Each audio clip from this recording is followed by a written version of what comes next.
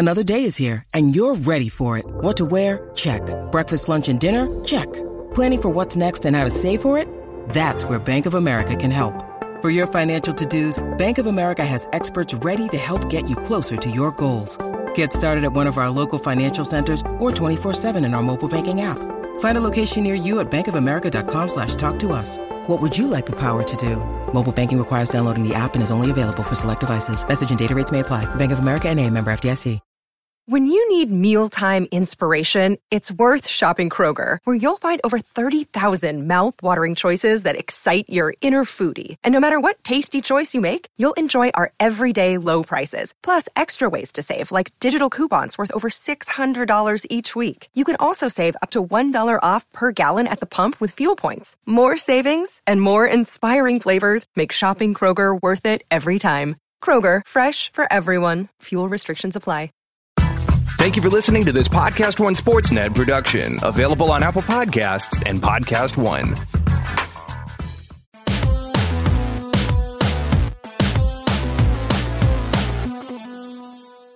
Welcome to Real Jam Radio. I am Danny Lurie, your host, and so happy to have you with us for this episode.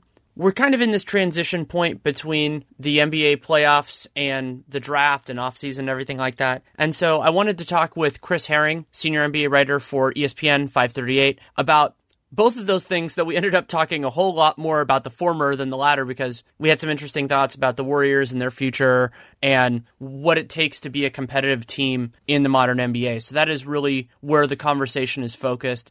It runs about an hour. I think you'll really enjoy it. And it's brought to you by Simple Contacts. You can go to simplecontacts.com/RealGM or use the RealGM promo code for $30 off your order, which is awesome. Hims, forhims.com/real, REAL, for a trial month for $5 while supplies last. And TrueCar, great place to buy a new and used car. And the last thing I want to mention is a great way to support this show, something we're doing right now, is a quick survey. We're getting audience demographics for sales purposes. You can go to podcastone.com/mysurvey or just go to podcastone.com and click the survey banner.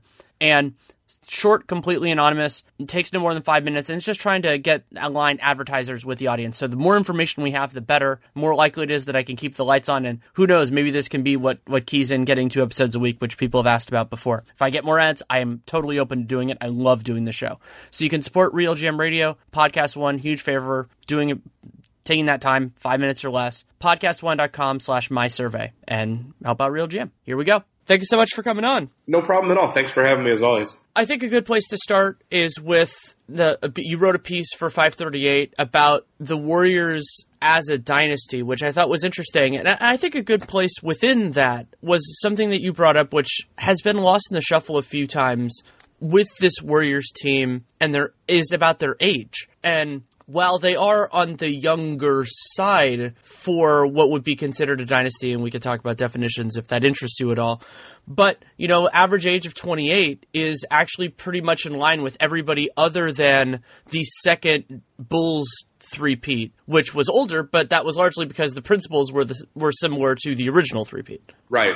No, this team, it's funny. I mean, I think we're kind of being challenged in a lot of ways in terms of, how we think about dynasties and how different is this. And, I thought it's been pretty interesting that I've seen people sharing the old Sports Illustrated cover asking whether, the Bulls at the time were bad for the NBA and bad for the league and bad for sports. And to some extent, these arguments are kind of circular whenever they happen. And I think, because of how old you and I are, it's easy to look and kind of have those questions and not realize that we're kind of part of the same cycle just 20 years later. That, everybody probably sees this during their lifetime once or twice at least. I think the real difference here is Durant, obviously. Adding Durant maybe makes it a different question than what we've seen before. And one of my colleagues, Kyle Wagner, kind of brought up the idea that in some ways maybe the Celtics of old, when Walton ended up there after, foot injuries he'd suffered, that maybe this is kind of more like that because they had so much firepower and then we're adding him on top of that. But really, when you think about it, I mean, this is not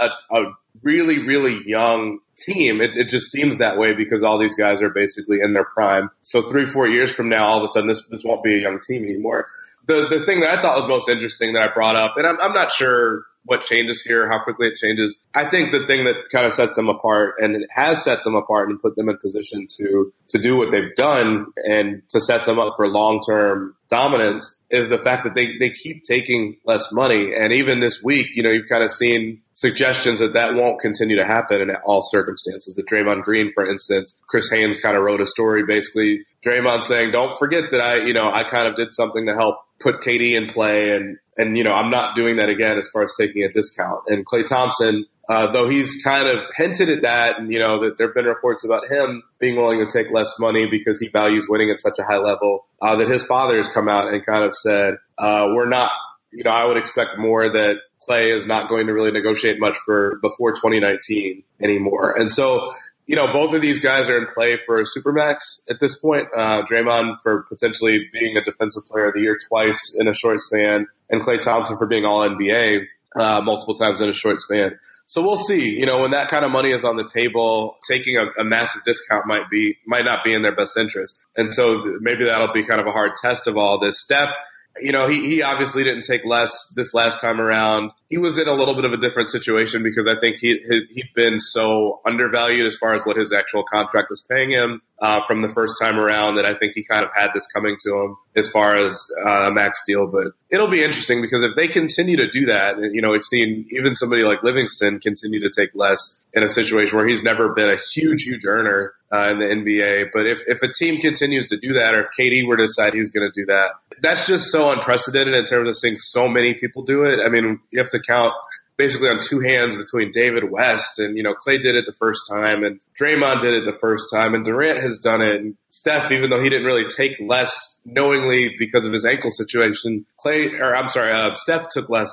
I don't think we've ever seen this many people do it at this stage in their career when the team was this talented to begin with. And so that's been one of the underrated differences. And I know it's something that people have talked about a little bit, but it hasn't been talked about enough, kind of in line with how big a difference it's made between them and the rest of the teams in the league. Well, that's a very good point, and it also combines with the other way that people don't think about guys taking less, which is the highly talented players like David West that they've gotten for the minimum. I mean, David West did it first for the Spurs, so I think that was partially of note. But broadly speaking, David West has been the best of the Warriors centers the last 2 years, and he's been at the minimum. And each year it's a 1 year minimum, so that means that they only have to pay him and pay the tax on that 2 year part, and then the league pays the rest, which is, some people would call it kind of antithetical to the way it is, like, the league's rules are making it easier for the Warriors to be loaded. But something that's fundamentally different now, and is so fascinating to see how this plays out with the Warriors and really what this leads to for future dynasties, is the biggest difference now is that there's so much money that leaving some on the table is a different thing than it was before. Because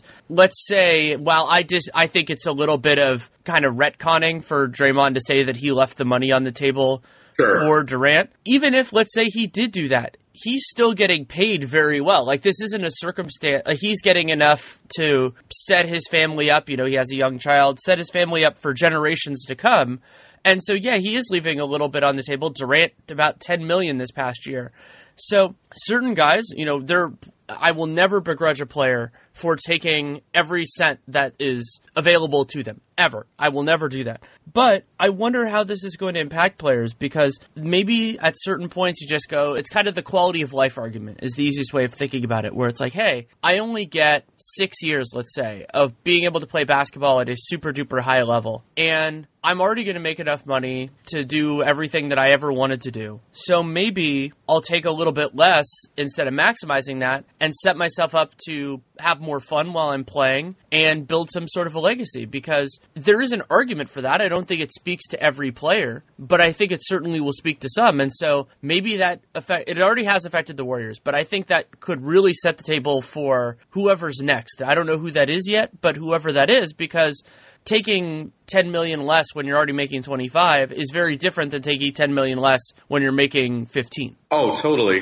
I mean, and none of that even gets to the idea that, these are pro athletes, so I don't expect that they don't want different challenges, especially somebody like Draymond. But Draymond is not a number one guy. And I mean, when you pay someone a max salary, which, depending on how he progresses in the next 2 years, he obviously could be that, for somebody, if he decides that he wants to go for every penny, that he absolutely is a culture setter as far as, the kind of passion he displays. And, I think a lot of people readily acknowledge, Steve Kerr and, the Warriors included, that you can't really change him much. And if you do, you run the risk of it kind of changing the dynamic of your team in a negative way. That you want what he gives you, even though it kind of comes with the sweet moments, but also the sour ones. But, so he could obviously make more money if the Warriors decide they're not going to max him out and give him every penny that, that he might be worth. He could test that and go somewhere else potentially, even though obviously the Warriors could obviously pay him more if he stayed, than another team could. So there'd be some wiggle room there. But this is somebody that I don't think would go and be like a traditional number one player as far as like a number one option. Offensively, he obviously is very skilled offensively, but he has limitations that up until he started hitting a couple threes in the finals where, teams were kind of taking advantage of and leaving him alone on the perimeter. He's not someone that's really going to break people down off the dribble. We've seen for the vast majority of his career now that he's someone that has been in position to take advantage of 4-on-3s, which is something that is very specific to the Warriors because of Steph Curry. And so he has incredible value, but we have to see, one thing that I've thought that's been really fascinating that somebody brought up, I can't remember who it was anymore. I really would like to credit them. It might have been Sean Highkin, actually. The idea that these guys that have won Defensive Player of the Year, granted Draymond plays a different position, traditionally than a lot of the other recent winners have, but the idea that that these guys have fallen off really quickly. And I obviously just wrote a story about a month ago about Roy Hibbert. He didn't win Defensive Player of the Year, but he came in runner-up. And just how many of those guys have not either maybe because of the point when they finished well in Defensive Player of the Year voting, but also just that the league is changing so much for guys that protect the rim well and, don't move their feet particularly well after, a play at the rim or before a play at the rim. And kind of how you have to keep a really close eye on those guys because the league has changed so quickly. And so getting yourself into a situation where you max or potentially super max somebody like Draymond Green, for someone that isn't a great shooter, you've got to be kind of careful with that. I mean, he's the one real big difference between him and your other three stars is that your other three stars, and I mentioned this in my story, will probably age pretty well because they're such great shooters in a league where shooting is a premium. It comes at a premium. Draymond doesn't fit that box and check off that box. And so you've got to be careful with that. But also Draymond might realize, as much as he wants his money, his skill set works perfectly there, whereas it doesn't really, you need so many other things to kind of make him work the way he works with another team. And so it'll be interesting to see that, does Clay want to be a number one option for a team? A guy that really, that averages more points per dribble than basically any player in the league. I think it was maybe him and Brook Lopez coming into this season, from last year. But someone that can score 60 points without, basically without dribbling, more than twice in a given play.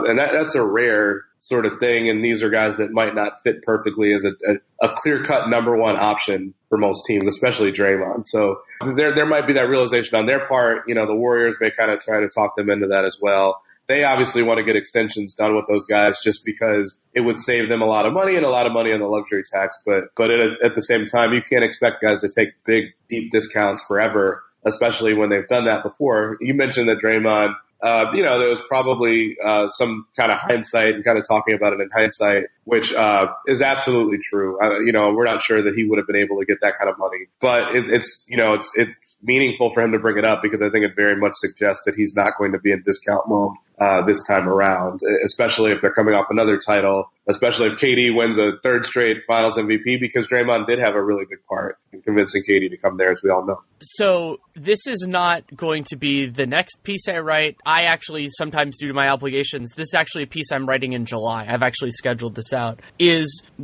going 2 years into the future. And I think if we're talking about Draymond Green's contract negotiations, that's really what you want to do. So for Green, this year he's not designated veteran eligible, so that makes things easier for both sides. It makes it because the amount the Warriors can offer, they can only add 3 years to his contract. I don't think that's necessarily worth it for him, though actually we'll see when I go through the rest of this exercise, it might end up being more worth it than he thinks. So you have that as an element, because for extension system, if if you're not designated veteran, it builds off of your previous salary, just like it does for Clay. But so I want to skip all the way 2 years into the future. So that will be, Draymond will have just turned 30. It will have been his age 29 season, the way Basketball Reference does it, but he turns 30 after that point. And I'd say the number that I want to throw out there is 4 years and $146 million. Because at the current cap estimate, which is, again, really tentative this far out because that's a couple years, we'll get a better estimate in a couple weeks.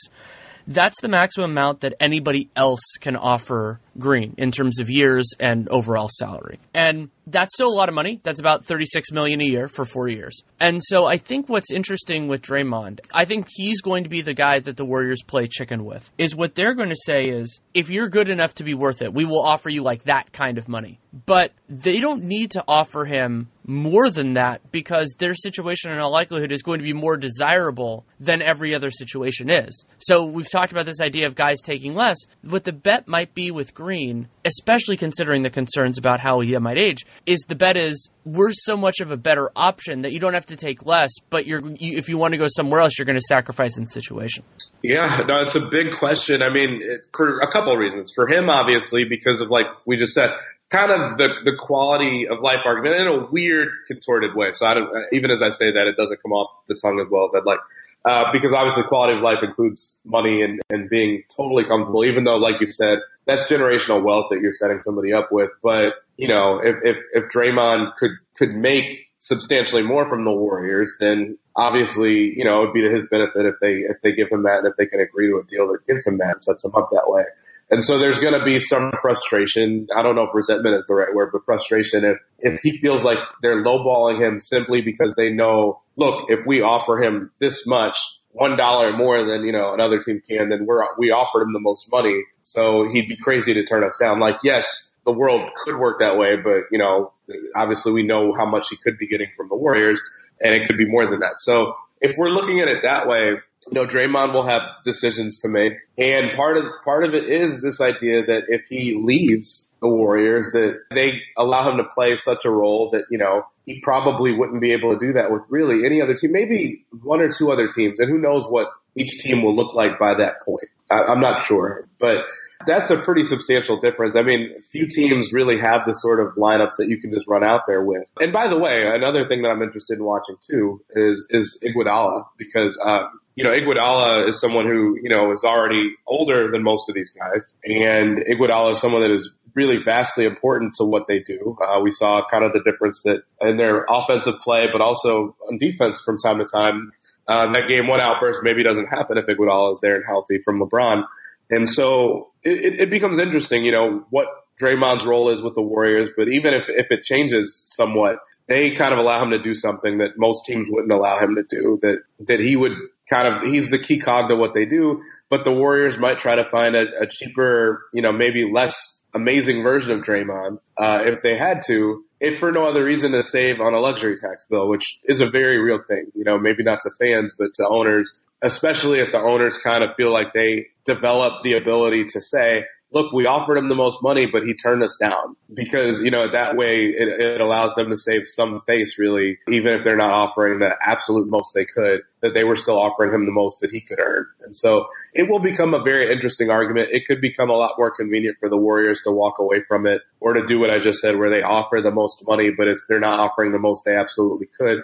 If Draymond's play really starts to decline in the next year and a half, it will become a really interesting sort of argument, especially if the Warriors have won a third straight title and then they go into that fourth year. Even if they win, if they don't, you know, it becomes a very interesting argument, because a lot of people would tell you that if you have three of those four, no matter which three you have, that you should still either win a title or be in heavy, heavy contention to win a title. And it would be fascinating if Draymond is the one that they feel like they might be able to do without, because he's been such a key player in everything they've done. And like I said, he's a tone setter. We had BJ Armstrong, his agent, in our class the other day, one that I teach at Northwestern a couple weeks ago, speaking to our students. And it was the day after Draymond got that technical foul in a game, the first minute of a game against the Rockets. And BJ was saying, like, I was watching that game and I'll be honest, I represent Draymond. We're obviously very close, but there are times I look at Draymond and I don't really know what the hell he's doing either as far as what he's trying to do. But he was like, but the thing is, he is playing a game within a game. He realizes that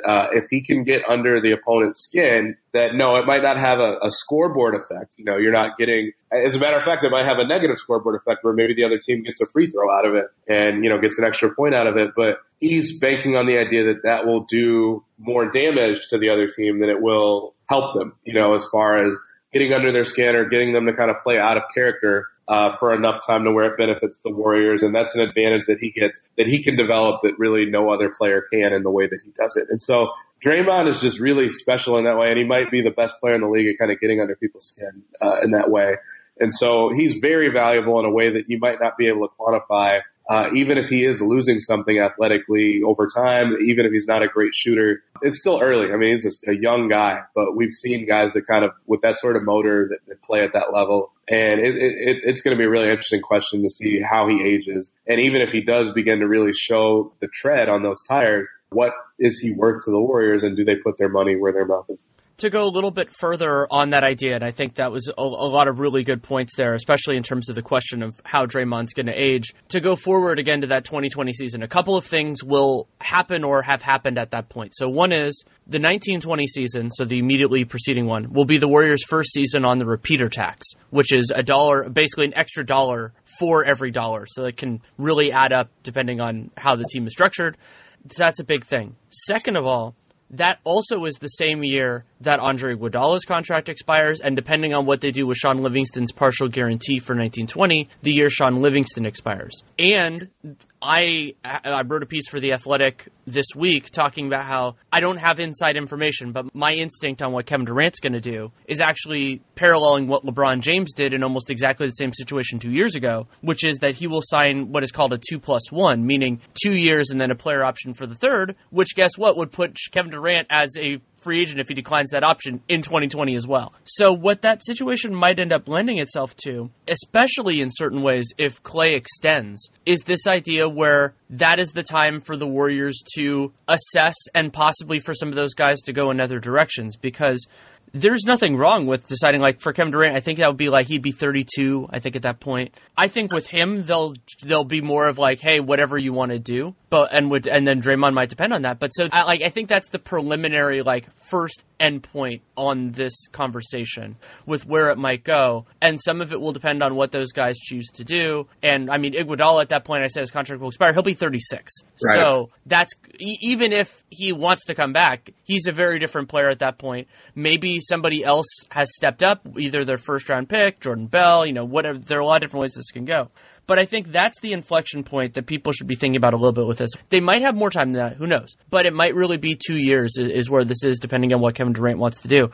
And that makes this fascinating, too, because the Warriors are kind of bifurcated on Klay, Steph, and KD, and then everybody else, because the thing that ages the best for players is shooting. And so it'll be absolutely fascinating if that's how the negotiations turn as well, where the shooters are under contract and the other guys, the defenders primarily, are not. Because maybe they'll try to replace those guys. Maybe Jordan Bell, he's not Draymond Green, but the defense when he plays center is actually, there are certain elements that are similar. They actually did that a little bit in the finals, where they had because Draymond got in foul trouble, they had the equivalent of a Draymond at center lineup. It was the other guys were the same, but Jordan Bell was in that spot. So maybe they go with that sort of a conversation. Maybe one of the young guys they draft ends up being good enough to replace Iguodala. And so it's just kind of the not the bargain warriors, because it'd still be super expensive, but maybe that's where this goes. Oh, absolutely. I mean, and think about it. They would have paid all of $3.5 million plus Jordan Bell's salary to, which is a drop in the bucket compared to what you'd be talking about with Draymond for someone on this contract. Someone that they technically didn't even really draft, but paid the Bulls to draft for them.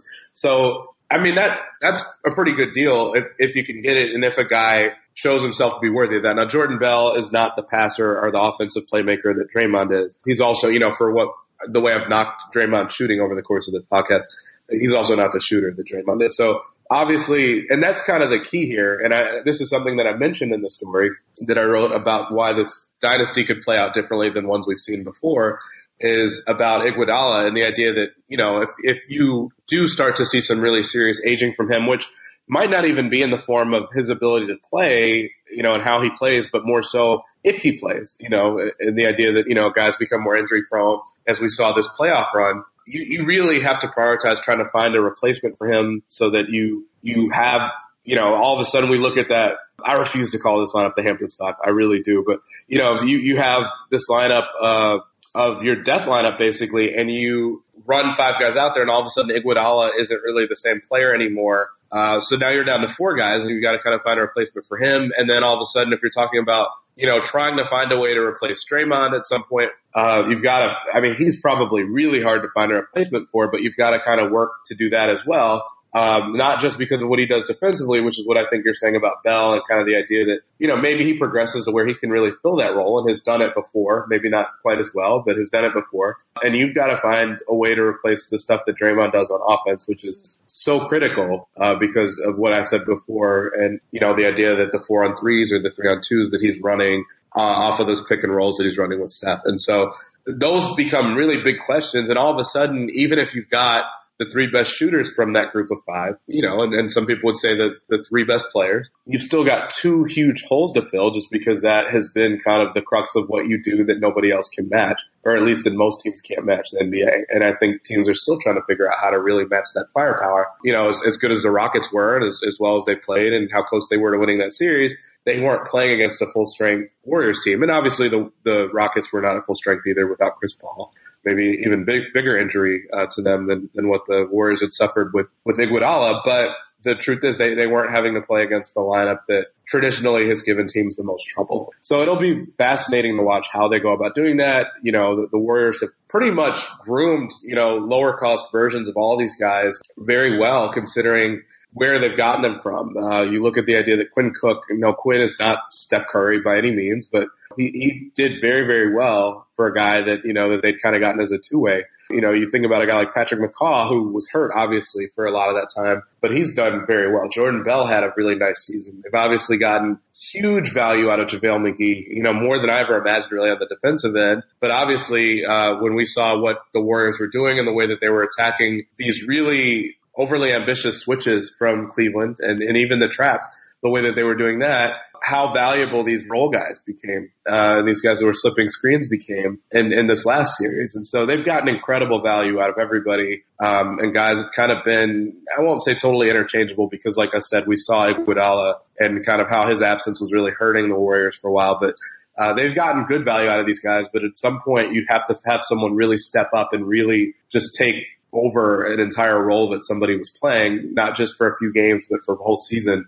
if you're going to decide to move on from somebody and not pay them. And so that'll become a massive question. And I think will give us really good insight into just how dynastic this team is, as far as, how long do they stretch into the future as a champion, depending on who they let go, or, if everybody can continue to play at the level that they have for the last few years. Lots more to talk about with Chris Herring, but I want to take a moment to tell you about our friends at Simple Contacts. Simple Contacts is awesome because it is a very effective, in terms of time and money, solution to something that is just challenging for many of us as we live through our lives. I happen to wear glasses, but not contacts, but I went through the entire Simple Contacts, the vision test, and was really impressed with the way that it works, the intuitiveness. They actually caught something with the way that I did it. I had a space constraint with the room I was in, and they're like, hey, we didn't have good enough information to properly evaluate you, and I had to redo it, which was great. I love that kind of diligence and attention to detail.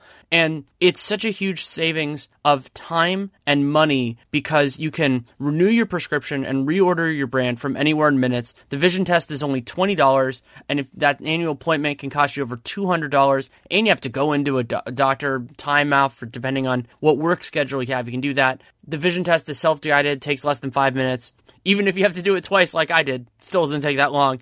And it's designed by doctors and licensed ophthalmologists that review every test so you can make sure that everything's right. And then once you have your test done, They have all the brands of lenses that you're familiar with. They make sure that you customers are 100% satisfied. That includes options for astigmatism, multifocal lenses, colored contacts, everything like that. And so if you want to check it out, and you certainly should, go to simplecontacts.com/RealGM or enter the code RealGM. You can do it either way, which is really cool. Either way, you get $30 off your order. So you can use the URL simplecontacts.com/RealGM or RealGM at checkout. Either way. And look at it. I mean, it's a really amazing product. I'm so happy it exists. And I should note that it is not a replacement for your periodic full eye health exam, but it's an amazing process. Check it out. simplecontacts.com/RealGM.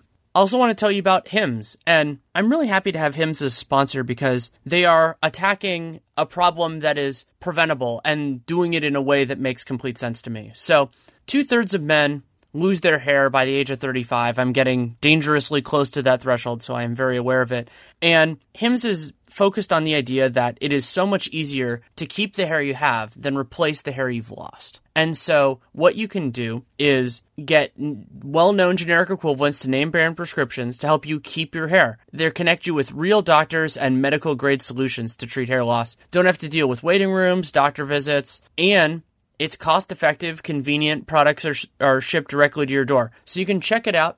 Go to FORHIMS for Hims.com/real, REAL. And you can get a trial month of Hims for just $5 while supplies last. Check out the website for full details. Again, that is FORHIMS.com/real. Hims, a wellness brand for men. And what you're getting into in terms of support players, I think is a fascinating conversation with not only this Warriors team, but where the league is going. And so you talk about the Warriors with how they were able to make guys like JaVale work and all these other pieces, and that also influences how they use the remaining what I call team building tools, which for the Warriors are limited because of how much money they spend. So that's really the tax pyramid level if they choose to use it, whatever draft picks they have, and then minimum contracts. So you have that, but then think about a team like Houston as well. So Houston, one of the things that Morey did, which I think deserves a lot more attention than it has gotten, is not the Chris Paul trade, though that was great, and taking advantage of that opportunity is how they got James Harden and how all of this happened in the first place. But understanding, okay, we need to use our remaining money, the assets that we have, to go after players that, since we have this ceiling, that can play in those series. And so PJ Tucker, a good example of that.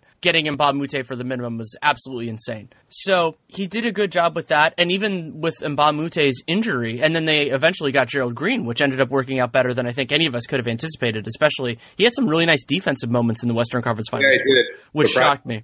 So what I think was so telling about that is going at it hard with that approach of saying, okay, we don't want to spend any of our primary resources on players that are just like regular season filler. And that worked out really well for the Rockets. And so, I mean, who knows where that goes? There is this outside chance that LeBron James opts in and goes there. But let's say there's a coalescing in LA. Will the Lakers take that same lesson and go, well, I mean, all we're going to probably have outside of those kind of things is the room mid-level, making sure that they use the room mid-level on somebody who could theoretically play in a series against the Warriors and the Rockets? Because that kind of single-minded management is the only way to amass enough talent to really compete with these teams, even though it's about the stars, because any structural weak point can kill you against opponents that are this good. Yeah, no, I mean, that's kind of where we're at. And I think that's kind of what's surprising about the Rockets. I'll be really honest, watching the way that the Warriors kind of dispatched of everybody last year, granted they didn't have to play against the Rockets last year. And so the way that they kind of dispatched of everybody, I look at that situation and I was surprised that the Rockets, granted they added Chris Paul. Chris Paul is going to cover a lot of your flaws and he's going to amplify a lot of what you do. And it makes the people that kind of question the pairing between Harden and Paul look a little bit silly because, it worked so well, even if people didn't like watching them play. And there were a lot of people that didn't. Chris Paul, look at what he was able to do against Utah and kind of how he was able to take advantage of the fact that Utah was daring the Rockets to kind of take shots from that mid-range level. And Chris Paul is happy to do that because he's arguably the best mid-range shooter in the game and has been for a while.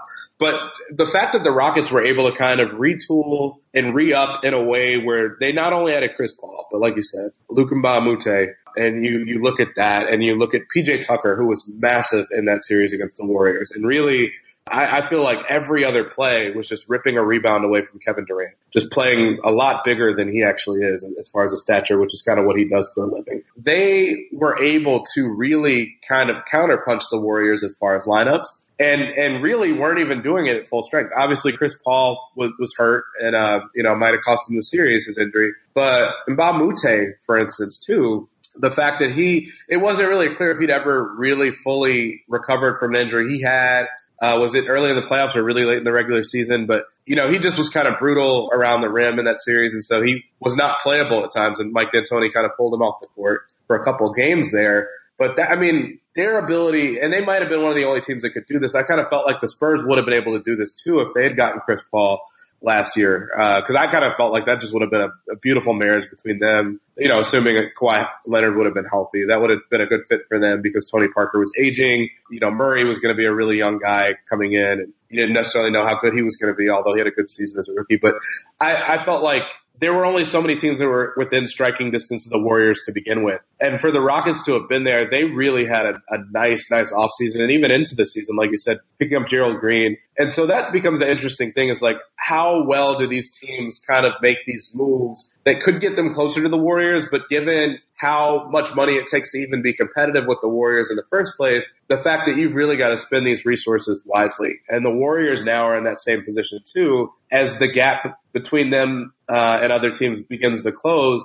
just based on the fact that the Warriors are going to start getting older. And frankly, this is what Steve Kerr is kind of warned about, the fact that they're going to get more complacent and that they're going to have more lulls going forward, because it's really hard to sustain winning at this level and have this sort of success when everybody's gunning for you constantly, and not getting complacent. It's going to be fascinating to see how the Warriors spend that money and how they decide to allocate it. And on that same token, it's going to be fascinating to see how the teams that are realistically within striking distance, I would probably put Boston in that group, and teams like that, the Philly is going to be coming in the next couple of years, figuring out what they're doing. How do these teams kind of make sure that they're not making a costly killer decision that really hurts them now that they are kind of getting within range of being able to compete against a team like this for a single game, for 7 games, what have you. But it's going to be fascinating to see the way these teams kind of decide to make these decisions. Yeah, and what might end up being the kind of clarifying element here is the separation between the regular season and the playoffs. So I know, and it's been talked about a little bit, Kerr brought it up in his piece I think it was with Anthony Slater, and it came up a little bit on the Low Post as well, that there were times in the regular season where he got really, really frustrated because they just weren't bringing it. They were flat. There was that game against Indiana where they got completely run out of the gym. They got trucked by the Jazz, numerous other games. But what that led to was this question about, do the Warriors, especially defensively, do they still have their fastball? Like, do they still have it, especially that was with Draymond Green and with Andre Iguodala, because those two guys are so central to what the Warriors do defensively. And lo and behold, when it got into the playoffs, they brought it. And something that might end up being the story here is that maybe they can only bring it kind of like LeBron did defensively back in the 2016 finals. He really brought it defensively for about 5 games of that series. He was unbelievable in those 5 games, and the Cavs won the title in no small part because of that. And so maybe what the Warriors become is this team that kind of, they lollygag a little bit in the regular season. They'll still win a bunch of games if they're healthy because they just have so much offensive talent, and they can engage, like if a game is close with 5 minutes to go, they'll go, okay, let's put a little bit more into this. And it'll probably drive Kerr insane if that's where this ends up going, but it could end up saving, like giving those guys a little bit more juice for the end of the season. And that would be such a fascinating kind of end game with this, because that is an underreported part of the story in 2016. Yes, Steph Curry got hurt and all that other stuff, but that team was younger, that team was fiery. They got up for every single game. The reason they won 73 that year was because they went after it every single night, including games when they could have just said, we're down 15-20, let's just pack it in. So it was on both sides, at the beginning and the end. And so that's why they won 73. They were better than almost everybody else, and they tried every game. And so it would be funny to see almost that same group of core guys go exactly in the opposite direction of, we don't need to go for every game because the only games that matter are at the end. And the reason that they would do that is is because the 16 season, everything went ideally, basically, in the regular season. Curry gets hurt, they end up, they lose the finals. And I think they I haven't talked with the players about this, they don't want to talk about this, that almost everything other than losing Game 7 of the finals went the way they wanted. And I think I saw them the next day for exit interviews. They looked kind of hollow. And some of that is the recency bias of, hey, this is what just happened. But if the takeaway from that was all we want are titles, they can play the season that way, and it would be very, very different. Yeah, no, I mean, they've wrecked the hell out of our, of our projection system because of that. I mean, I don't know that they flip a switch necessarily. I mean, I actually think a lot of this season, I think they were trying. And you saw at one point, I was actually there. Whenever they came to Phoenix that last week of the season, they were coming off a game. Oh, it was against Indiana. They came off a game where Steve Kerr just ripped them and basically said there was no effort that night. And they came to Phoenix and, in between those two games, actually was at both games, now that I think about it, on the road. Steve Kerr said that Kevin Durant was pretty vocal in saying we were trying. And so I actually kind of agree. Like, you saw that the Warriors were really loath to actually say that we weren't trying. It was actually that, they were playing without Steph. The season had gotten to them, I think, a little bit. The grind had kind of worn on them. But I also think that the Warriors, they get really KD-centric when Steph isn't there. I mean, it's not a secret. He kind of develops a lot of the OKC tendencies that he had before. Really, if we want to take a step further, kind of like the OKC tendencies when he was playing and Russ was out injured, where he just, his usage rate just skyrockets. He becomes a guy that averages 45 points per 100 possessions and still does it relatively efficiently at that level. But it's just something where, the team doesn't normally play that way. Steph, even when he's in a groove, is still moving the ball, is still looking to get other people involved, even if it's just kind of a give and go sort of play that where he dashes to the corner. KD is different because KD will just kind of lock in on a play and, decide that he's going to look for a shot for himself. And when you do that, that pigeonholes Klay Thompson a little bit into having to find his own shot. And a lot of times you'll see plays where Klay will just kind of hunt his own shot and it looks totally unnatural because he's used to being involved every other play. Draymond all of a sudden doesn't have the same level of involvement because Draymond is used to kind of coming down and having those 4-on-3s from the free throw line on down. You look at the guys that are normally roll men and all of a sudden they're not involved because KD is looking for one-on-ones. And so I think that was kind of a function of what it was more, and that these guys actually were trying, but they were kind of ramming their head into a wall trying to make it work because they were going through KD without Steph there. So it's interesting because I think that they do kind of have the latitude when they're totally healthy to not play as hard as they could and to kind of take some nights off and, still win sometimes because of that, occasionally lose games because of that. But when they aren't totally healthy, you have certain guys trying to win games for them in a way that's not really natural to them. And so for both of those reasons, they lose a lot more games than some other teams, like the Rockets, for instance. And it was really funny because, we get slammed at 538. I'll just go on record. I have no bearing on anything as far as our projection systems. I'm not good enough at math to run systems like that anyway. But we, I tweeted out at one point that the Sixers were given a better probability of winning the title than the Warriors were within our system within the last couple weeks of the season. And the system has a recency bias where it kind of teams that are on a really long winning streak can accumulate a lot of points in our system. Teams that aren't playing particularly well can lose a lot of points in our system very quickly, especially if they're losing to teams that aren't that good or aren't that dominant. And so that was kind of a function of that. But also, and we've said this, we've gone on record as saying this, like our system doesn't have a way of taking into account injuries. And our system also doesn't really have a way to wait for the fact that, that the Cavs and the Warriors seemingly have this switch that they can flip. And I'll go further in saying that like LeBron kind of has a switch that he can flip, not necessarily the Cavs, because I think most of those guys were trying, but LeBron, his effort, especially when you look back at January, was really all over the place. And I think Nate Duncan just wrote about that a little bit with regards to his kind of all no defense teams the other day. And so it's fascinating. I mean, I think if you keep this core together, they could be a 45-win team and still have a chance of getting to the finals and winning the whole thing just because, we did see that home court probably does matter a little bit. They did beat the Rockets, but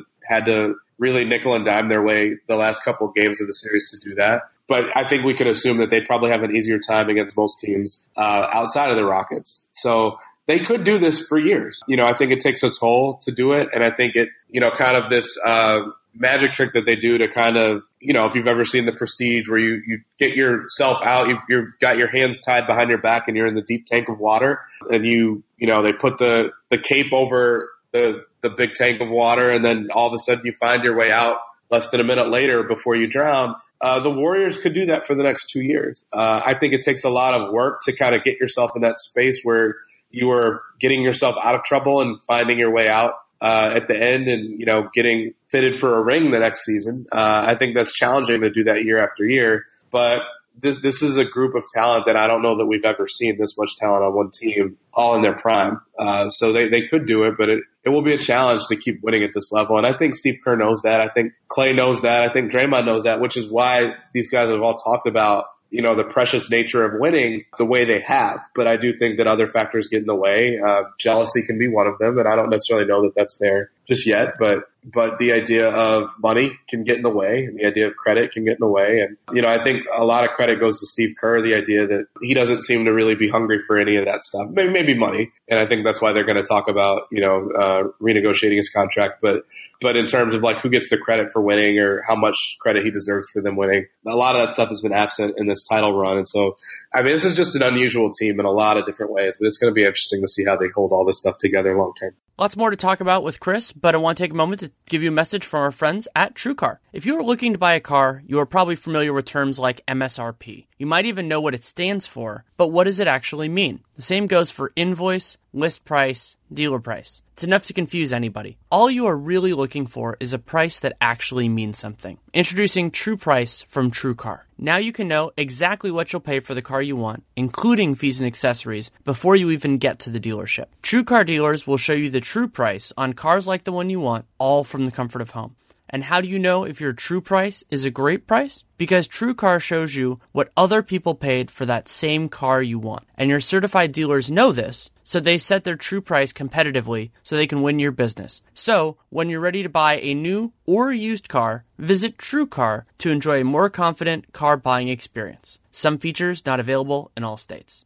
I also want to remind you quickly about the survey that's still going around. It is designed to gather audience demographics for sales purposes. So you go to podcastone.com/mysurvey, or you just go to podcastone.com and click on the survey banner. Helps keep the show free to download. Minimal ads, shouldn't take you more than 5 minutes. And it's short and, of course, completely anonymous. So you can do Real Jam Radio, do me a big favor, and Podcast One, of course, by filling it out. Thanks for supporting the show, and thanks for taking the time to do it. And certainly Curry is at the center of a lot of that. And going back to Tim Kawakami's piece about the meeting in the Hamptons and Curry basically saying, yeah, I want you aboard, even though Curry had just been the unanimous MVP of the league, and saying, hey, we can win a bunch of games. That's important as a tone setter. And I'm sure some of that is boiling below the surface for guys, but they can't make it as public because, the tone setter isn't going that way.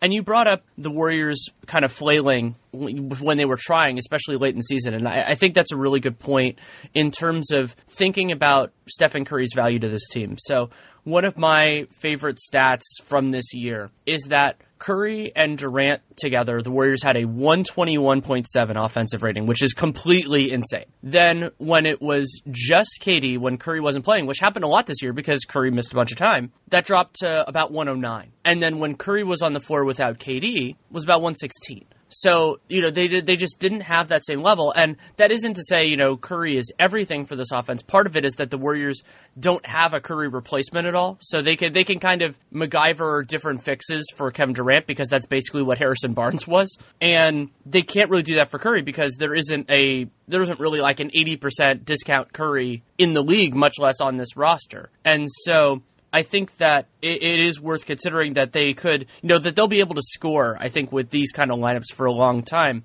And where I wanted to go with that is what I think the Warriors and Rockets have done is fundamentally change the conversation for what it takes to win a championship. Because these teams are both really, really good offensively. 1 and 2 in the league. The Rockets were number 1 this year. But also strong defensively. And so I think what it's done is, I was very skeptical last year, and I do think San Antonio would have taken a couple games from the Warriors, including Game 1 in that Western Conference Finals in 2017 if Kawhi hadn't gotten hurt. But I was skeptical that they were going to win the series because I didn't think they could score enough. And so what I think the Warriors and Rockets have done is, at least during this iteration, but I think that if teams get built in their image moving forward, is the idea that you have to be in that top 6, top 5 in terms of offensive capability. Maybe not overall offensive rating because that involves a lot of other things. But I think you need to be in that sort of conversation because there are going to be nights where you just can't stop those teams. And so you have to be able to outscore them, once or twice in a 7-game series to make it viable. And so I wonder how that's going to filter into some of these as well, because if you need a little bit more offense to even survive against them, like Boston, I think would have made life a lot harder on the Warriors defensively than certainly than the Cavs did, and maybe even than the Rockets after Chris Paul got hurt.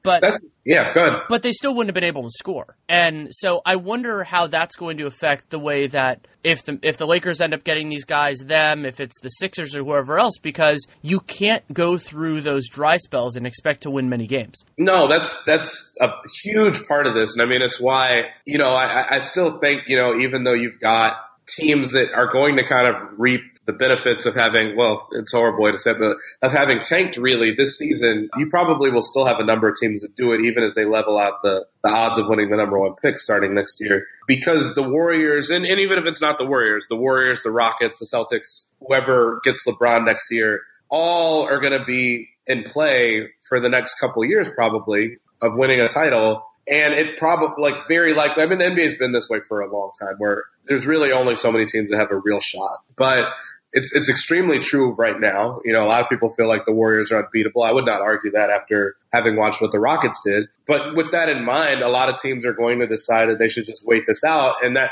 kind of makes sense just because of the fact that if you don't have a true superstar, or at least a really, really high-level star and a very good defense around him, and I think I would probably say that about Kyrie. I don't know that I would call Kyrie a superstar, in part because of what the Celtics were able to do without him. I think Brad Stevens was responsible for a ton of that.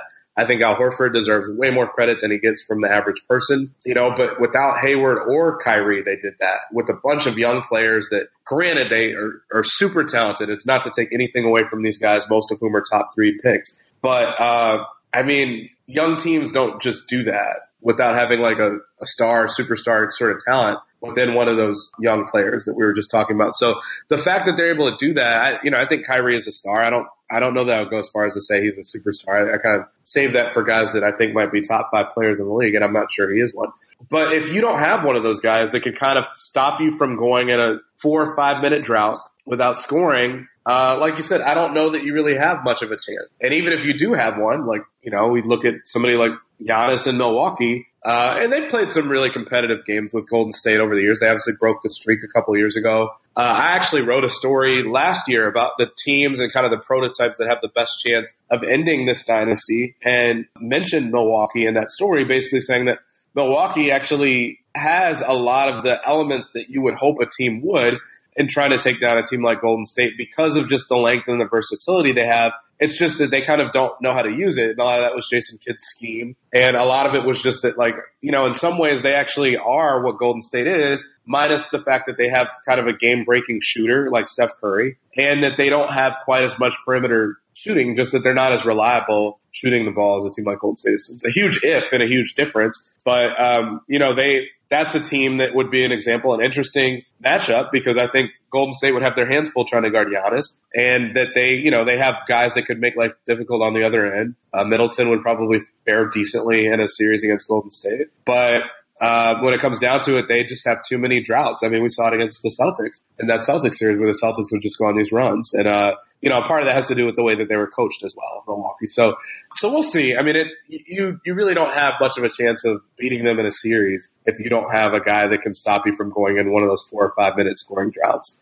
Even if it's someone that can just get to the line consistently so that you're scoring and not just getting, these 11-2, 13-0 runs that the Warriors are so good at. And Baxter Holmes wrote a great piece about that recently. You really need guys that can stop Golden State from doing that, because they have 1 or 2 of those and it's game over. It's lights out. Something that I think Houston added into the template facing the Warriors, and part of the reason it doesn't happen so much is because it requires so much physical energy, is the consistency that they tried ball denying and just getting in the way. Cleveland has done a lot of the grabbing and holding off the ball basically the entire tenure because it totally works in the playoffs because refs don't call a lot of off-ball grabbing in the playoffs. But Houston was doing something that San Antonio had done against them the year before. And a big part of how San Antonio won that series was just making it harder. And Kevin Durant in particular, which is funny considering he used to play with James Harden, who also has this problem, they can just get ball denied. They don't fight through it as much, and sometimes it takes some extra time. And so the Warriors were starting some of their like big actions and plays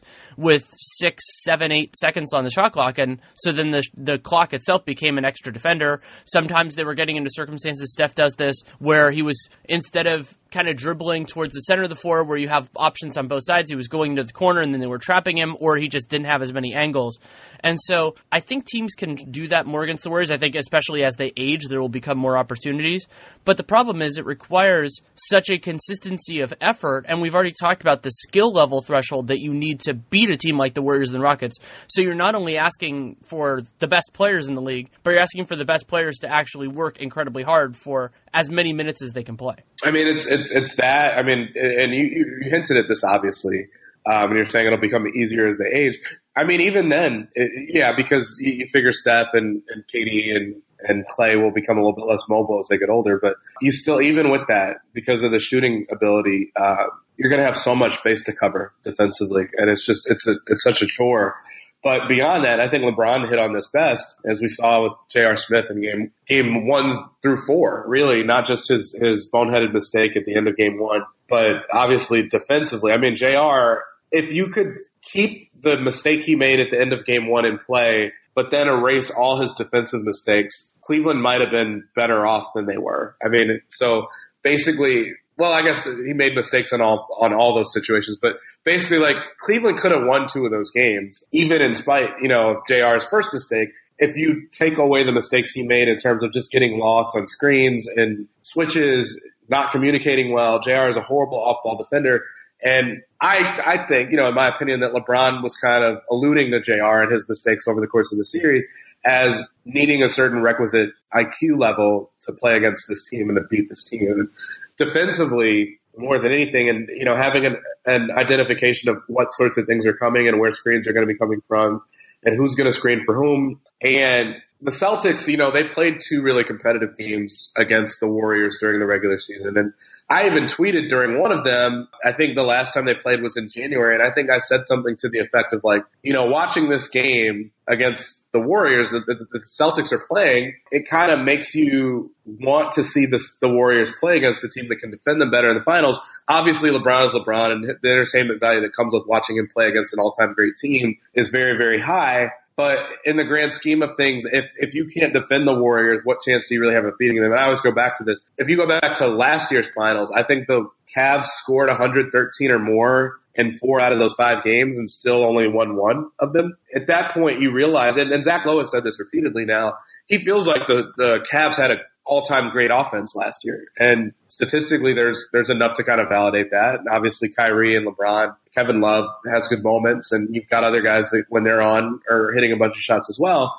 But when that's not enough, it tells you that your defense isn't being very impactful. And, the Warriors are happy to play a shootout with you. And that was kind of what Draymond got into the back and forth with about Mike D'Antoni heading into this past season, was the idea that if the Rockets were content to make every single game a shootout, that the Warriors would probably win those. But basically Draymond came into the season saying, like, that's fine. But at some point you're going to have to lock in and play defense. The Rockets showed that they could do that. And the last few games of that series against the Rockets were kind of knockdown, drag out games that didn't even get into the 100s. And I never saw that coming. But the Rockets found ways to do that. So, going forward, you're going to have to be able to defend them. And, I think the Celtics do that. Really, I think the Jazz do that very well, too. The Jazz are just probably an example of a team that doesn't have quite enough offense. And why we thought Hayward would be so damaging to, him having left Utah. They might be able to add pieces going forward or kind of figure out something going forward. But, I've seen people, and I think every fan base has an element of this, like, what if LeBron came to our team? And I've seen a handful of people do that, basically saying, like, what if he maneuvered his way to a team like Utah? They'd be fascinating because they already defend at a dominant level. They can score on offense, especially when guys have it going. They have a young kind of budding star in Donovan Mitchell. They have a guy that is unselfish at Ricky Rubio. They have a good pick and roll man in Gobert. They have a secondary ball handler in Ingles who has a little bit of Iguodala to his game. I mean, obviously different players, but, kind of the role he's asked to play in the secondary ball handling, and a better shooter than Iguodala and can defend and can switch. And so you have some teams out there that are very, very interesting. Like if you were to add a really elite player into the mix, we talked about the Spurs before and what kind of impact Chris Paul would have had he gone there. And LeBron has kind of been talked about. Spurs have been kind of a dark horse just because of his relationship with Pop. So, I mean, there are teams there that would become very interesting if you threw an elite talent into the mix that they already have. They all seem very unlikely, but it has to be a team that can defend to really push and challenge the Warriors, or even the Rockets for that matter, I think. I don't know if you've heard me tell this before, but one of my favorite kind of team-building stats is that, other than the Pistons, and that's a big carve-out because they've won 3 titles during this time period, the last NBA team to win a championship without a player who had already won an MVP, a regular season MVP award, was the 81 Celtics. And the 81 Celtics had Larry Bird, he just hadn't won an MVP yet. Wow. And so incidentally, I talked about that in a Celtics piece because it gives you an idea of just how this works. And remember, like a lot of awards, it can be done after the fact. It's not like that has already won it. Again, if you were counting would eventually win, I think you have to go back to like 79 or something like that. And I really like what Ainge has done with the Celtics, but that's kind of my question is, can they, so the argument is either like, so maybe through internal improvement, one of the guys they already have can get to that level. I mean, Kyrie was an all-NBA player this year, or deserved it. He got hurt, so he didn't get it. But all-NBA and MVP are not the same thing. Maybe they can get it internally, or maybe that's the argument for them making another move, is getting that other guy. So I'm fascinated to see where that goes, whether that kind of NBA truism has held. But when you think about the 3 teams that got the closest to winning a championship this year, to me that would be the Rockets, the Warriors, and the Cavs. All 3 of them fit that bill because Harden, assuming Harden wins the MVP this year, which he will. Yeah, no, it's an interesting argument. I mean, that's kind of where I was at. I didn't come in thinking that the Celtics had a good chance to win the championship anyway. At least not this past year. You figure it's going to be year 1 of a new experiment with Kyrie and Hayward, and then Hayward gets hurt.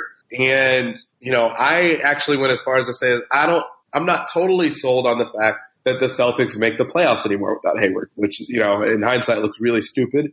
But then again, I think a lot of us were made to look stupid because I don't think most of us thought that the Celtics would have much chance of getting to the finals once Irving was out either. And then they obviously came within a game of doing that and had multiple chances to do that. So, the Celtics are interesting because they don't have an example of someone that has done that. I think it would be a little tough for Kyrie to win it. Maybe he could. I mean, we saw this year that is very much a team that can build a top-ranked defense around him without him even being there. Or, with him being out, they obviously can clamp down even more.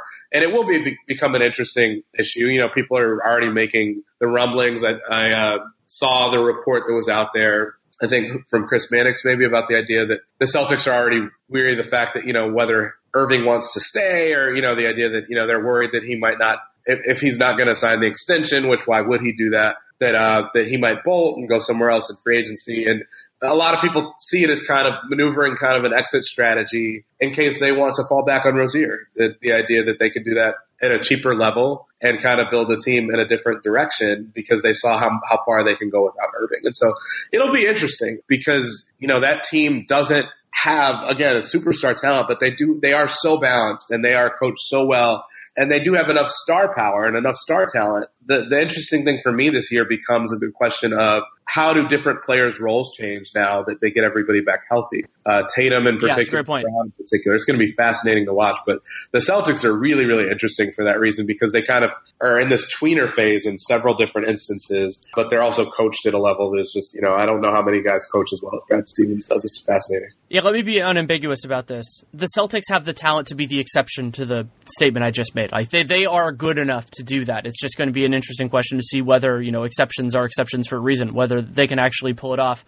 I want to give you, because we have to head out in a minute, do you want to take a minute to talk about the Kevin Durant shoe piece? I mean, just really quickly, it was so much fun to work on. It was so nerve-wracking to try to – a couple of the Warriors reporters knew I was out there working on it. That was why I was actually out there in Phoenix and in Indiana to talk to Kevin about it.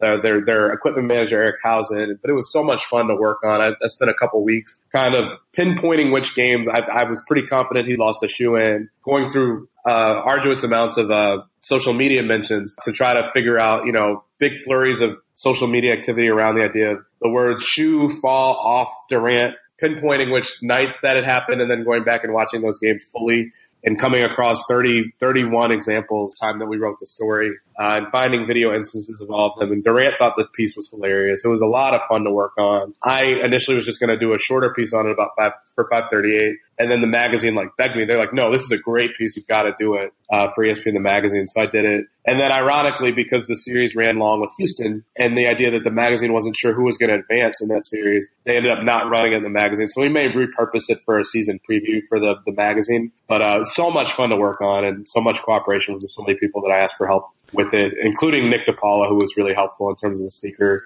head aspect of it. So I appreciate him helping me work on it. But thanks for allowing me to plug that a little bit. Oh, I really enjoyed it. I wanted to make sure that you got the chance. But thank you so much for taking time. Pleasure as always to talk to you. Thanks so much, Ben. I appreciate it. Thanks again to Chris Herring for taking the time to come on. You can read him at 538 and ESPN. Lots of great work everywhere. I highly encourage you to read everything he does. I like the idea that he generally takes a little bit more time and makes something really fleshed out, and I look forward to everything he does, especially because it can sometimes come out of nowhere, like the Durant shoe piece. Though, for me, as somebody who's worked with Anthony Slater, I am aware of the issue because Slater's been talking about it for years.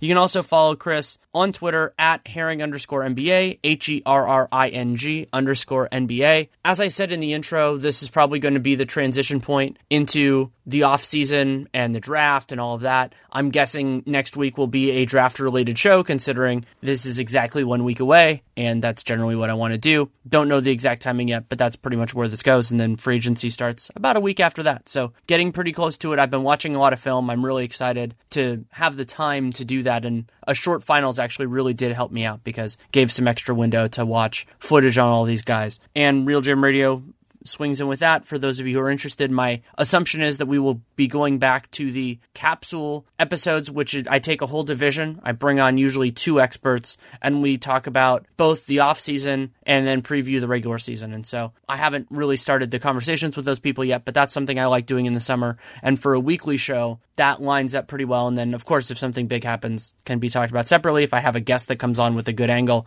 I can do that anyway. It's just that those are a piece of the puzzle rather than the whole puzzle. If you want to support this show, there are a lot of great things you can do. Leave a rating, leave a review in the podcast player of your choosing. You can subscribe, download every episode. Those are big things that you can do. And if it's in iTunes, that's great. If it's not, I'll survive, but I really do prefer it there. It's still huge in our business. You can also just spread the word. Tell people, hey, this episode or the show in general, it's worth your time. And there are still a lot of people who don't know about it. That's just the way it works. I do what I can to promote it. So does Real GM. So does Podcast One. I'm so thankful to have them. But word of mouth is very important with that. The other massive thing you can do with the show is you can support our sponsors. SimpleContacts.com/RealGM or the RealGM promo code, $30 off your first order. Great product. I've tested it out for myself, even though I don't wear contact lenses, because I wanted to make sure that it was the real deal, and I was blown away. Hims, go to forhims.com/real, and you get a $5 trial month. That's a big discount while supplies last. And TrueCar, great place to buy new and used cars. And then the last big thing you can do right now, just in the immediate, podcastone.com/mysurvey, or just go to Podcast One and click the survey banner. Less than 5 minutes, completely anonymous, and it just gives information that advertisers are looking for. And if I can give advertisers better information about who is listening to the show, then hopefully they were more willing to advertise on the show, and that makes it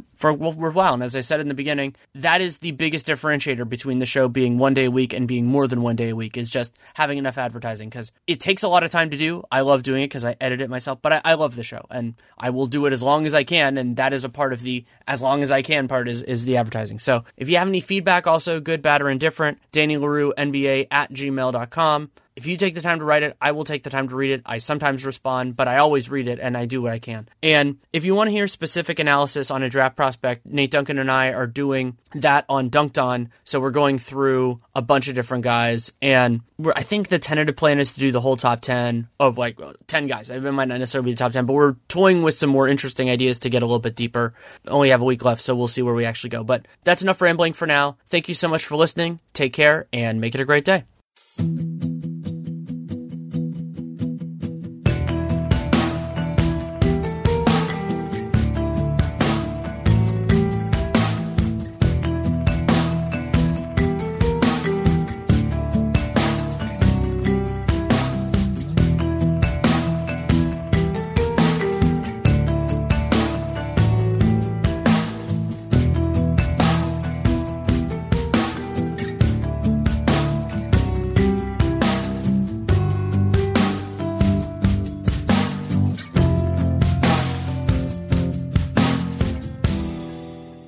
A healthy lifestyle depends on quality sleep, and Sleep Number is here to help you sleep more efficiently. Sleep efficiency is the amount of restful sleep you have at night and is a key part of your overall health. Here are some tips to help you get the most efficient sleep possible. Reduce caffeine consumption before noon and limit late-night alcohol. Get regular exercise during the day, which helps you feel tired in the evening. And keep track of your sleep health with data from your Sleep Number 360 smart bed. Sleepers who routinely use their Sleep Number 360 smart bed features get almost 100 hours more proven quality sleep per year. With that much extra energy, you could get more quality family time, volunteer at a meaningful charity, or exercise, meditate, and reconnect with nature. Proven quality sleep is life-changing sleep, which starts with Sleep Number adjustability. It's time for Sleep Number's ultimate Sleep Number event. Save 50% on the Sleep Number 360 limited edition smart bed, plus special financing for a limited time. Only at Sleep Number stores or sleepnumber.com/podcast1. Subject to credit approval. Minimum monthly payments required. See sleepnumber.com/podcast1 for details. Do it for the team. The free COVID vaccine is FDA authorized for kids 5 and up. Do it for your besties and the resties. It's safe for your child and can help protect their friends. Do it for birthdays. And help protect your family. And game night. When you give your child the vax, you give them the power to learn. Do it for field trips. And campouts. To experience. And big hugs. And to be a kid. Get your child vaccinated and give them the power. Paid for with Pennsylvania taxpayer dollars.